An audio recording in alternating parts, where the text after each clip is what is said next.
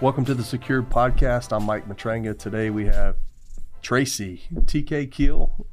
He is a independent consultant with M6 Global Defense, former chief of police for Clear Lake Shores, and patrol captain for Galveston County Sheriff's Department. He has well over 30 years of experience in the law enforcement space and now has entered the physical security space and is a consultant for M6 Global.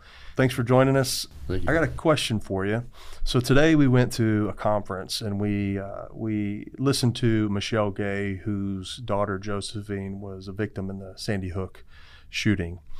And we learned some very tragic news, some very heartfelt things from that conference that we pulled away, being a father, being a security professional, that I know that we can do better.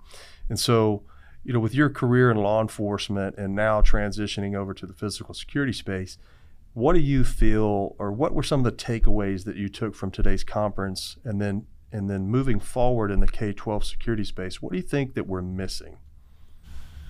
Well, I think the thing that jumped out at me today was that even though that particular event at Sandy Hook,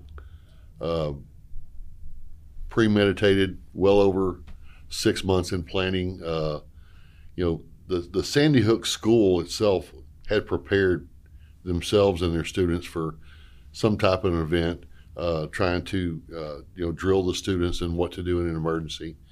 And no matter what we do, it kind of jumps out at you that all the planning in the world isn't going to fix things. There's several components involved in school security and K-12 security that you have to address. Behavioral health is one.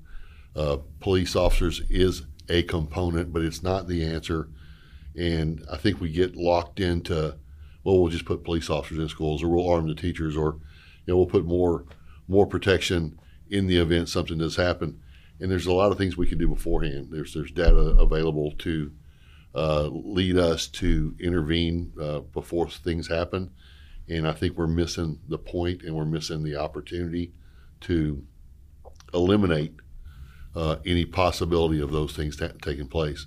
And it's a tragedy that it's sitting right there in front of us, and we're not taking advantage of that. The data. Yeah. Right. So the data's there. We're just not sifting through that data and then processing that data to see, who it is that's on this, what the National Threat Assessment Center has said is this pathway to violence. And so, at M6 Global, I know that you understand the philosophy is that the foundational component is in the behavioral analysis, is breaking down those patterns of behavior.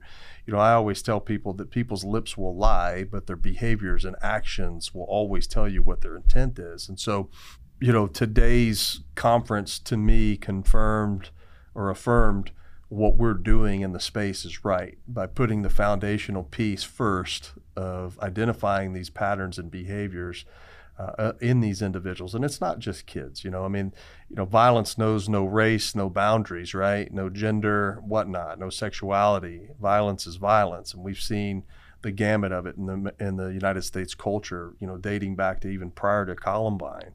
You go back to the Whitman shooting in at the University of Texas, and that's just one of the ones that kind of put this level of violence on the radar of Americans, and those were things that we, back in those days in the 60s, 70s, that were an anomaly. Now, we're in the year 2023. We're 100-something days in. We have at least 100 shootings in the United States. These have become commonplace, and so I appreciate you joining us.